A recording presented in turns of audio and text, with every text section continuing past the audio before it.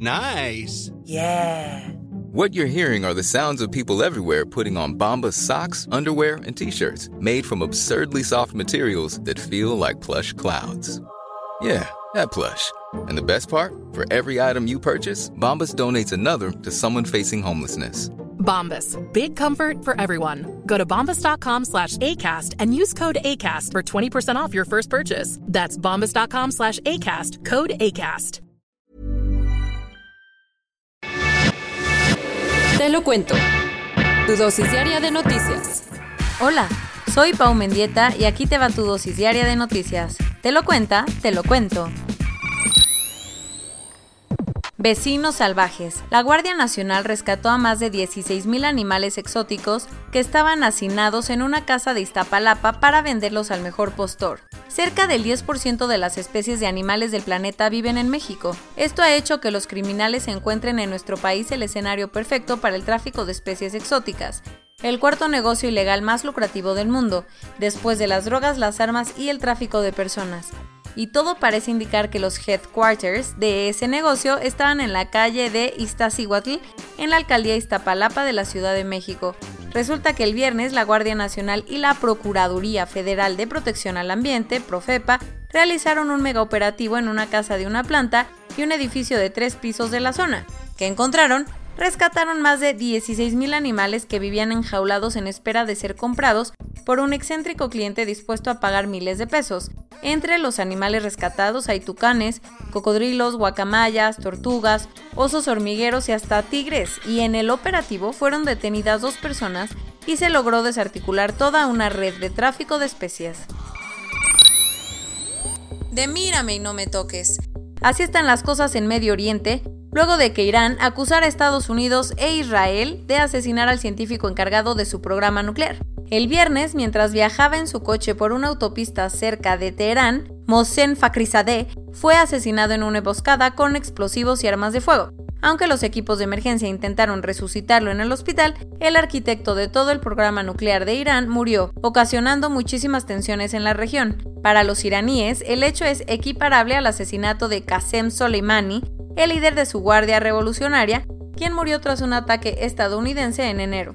Luego el gobierno iraní dijo que la Mossad de Israel estuvo detrás de todo, y muchos analistas creen que el acto puede ser una provocación israelí para que Teherán conteste de tal forma que a la entrante administración de Joe Biden no le quede de otra más que seguir manteniendo una actitud hostil contra Irán, justo como ha sucedido con Trump. Por lo pronto, el ayatolá Yemenei, el líder supremo iraní, dijo que habría un castigo definitivo contra los perpetradores, por lo que las cosas podrían escalar en los próximos días.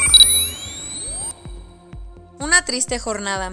Ayer fue un domingo de luto en varias partes del mundo porque diversos ataques terroristas dejaron muchísimos muertos y heridos.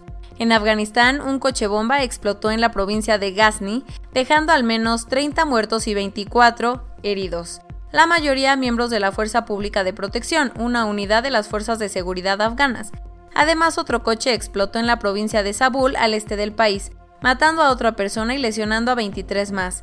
El grupo talibán no se ha adjudicado ninguno de los ataques, pero tampoco ha negado su participación. ¿Y qué pasó en Nigeria? De acuerdo con el coordinador humanitario de Naciones Unidas, ayer el sábado el grupo yihadista Boko Haram realizó un ataque en el noreste de Nigeria que dejó al menos 110 personas muertas y decenas de heridos. Todo indica que los terroristas ataron a muchísimos campesinos que trabajaban en los campos de arroz, a los que después decapitaron. Según la ONU, este es el ataque contra civiles más violento en lo que va del año. El viernes te contamos que Abiy Ahmed, el primer ministro de Etiopía, había anunciado la fase final de la ofensiva militar contra el grupo que controla la región de Tigray, en el norte del país. ¿Logró su cometido? Todo parece indicar que sí, ya que el sábado por la tarde Ahmed anunció que el ejército etíope tomó el control de Mekele, la capital de Tigray. Aunque las fuerzas rebeldes aún no han confirmado su derrota, se supo que la ciudad estuvo bajo un fuerte bombardeo, ocasionando que los hospitales estén saturados y ya no tengan suficiente material de curación, según reportó ayer la Cruz Roja. El drama por la muerte de Diego Armando Maradona está lejos de terminar. La Fiscalía de Argentina está investigando el hecho como un posible homicidio culposo y Leopoldo Luque, su último doctor, está en la mira. Las autoridades argentinas registraron ayer por la mañana el consultorio y domicilio del respetado médico de 39 años, quien ordenó la cirugía que se le practicó a Diego por un edema cerebral que había sufrido como consecuencia de un golpe en la cabeza en su casa. Por lo pronto, Luque ha negado cualquier responsabilidad, pero las investigaciones continuarán. Y hablando de leyendas que partieron, ayer murió David Prowse, el actor que interpretó a Darth Vader en la primera trilogía de Star Wars. Quizá no lo ubiques tanto porque siempre estuvo detrás de la máscara y traje del villano de la saga de George Lucas, con quien terminó bastante peleado. El productor siempre creyó que Prowse fue el que filtró a la prensa la muerte de Darth Vader, algo que el actor pasó toda su vida tratando de desmentir. Prowse murió a los 85 años en el Reino Unido después de una corta enfermedad. El Gran Premio de Bahrein de la Fórmula 1 vivió ayer minutos de terror.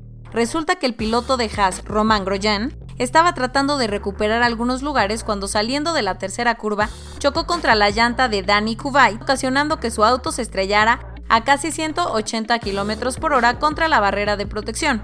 En cuestión de segundos, el coche del francés se partió en dos y se incendió, pero gracias al halo protector, una barra de metal, Grosjean salió caminando con quemaduras leves y una posible fractura en la costilla. Corona News Global, en el mundo. A nivel global, ya hay más de 62.629.000 casos y hasta ayer en la noche al menos 1.457.000 personas habían muerto. En México, 1.107.071 personas se han enfermado de COVID-19 y desafortunadamente 105.655 han muerto. Con todos estos nuevos casos, México ya está reportando cifras de nuevos contagios y muertes diarias similares a las que se veían en agosto. El gobierno de la Ciudad de México duplicará el número de pruebas que realiza en los kioscos en las colonias con más contagios.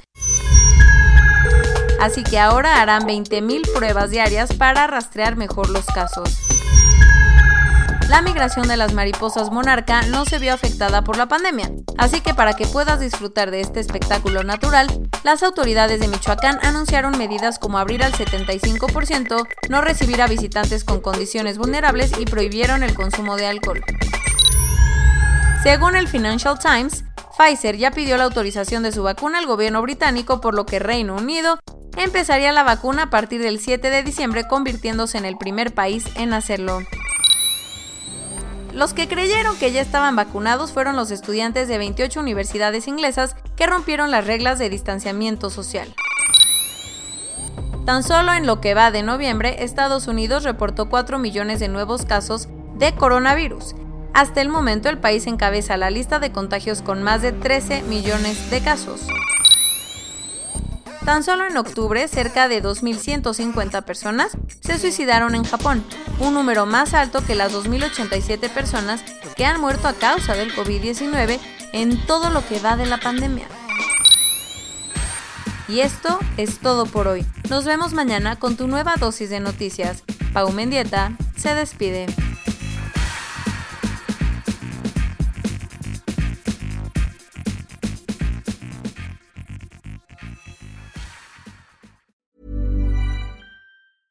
Hey, folks, I'm Mark Maron from the WTF Podcast, and this episode is brought to you by Kleenex Ultra Soft Tissues, your ally to help tackle your allergy symptoms this season. I love the change of seasons, but nobody loves pollen and all those other things floating in the air that make you sneeze during this nice weather. Kleenex Ultra Soft Tissues are hypoallergenic and allergist approved, so fight back against watery eyes and runny noses without worrying about irritating your skin. For this allergy season, grab Kleenex and face allergies head on.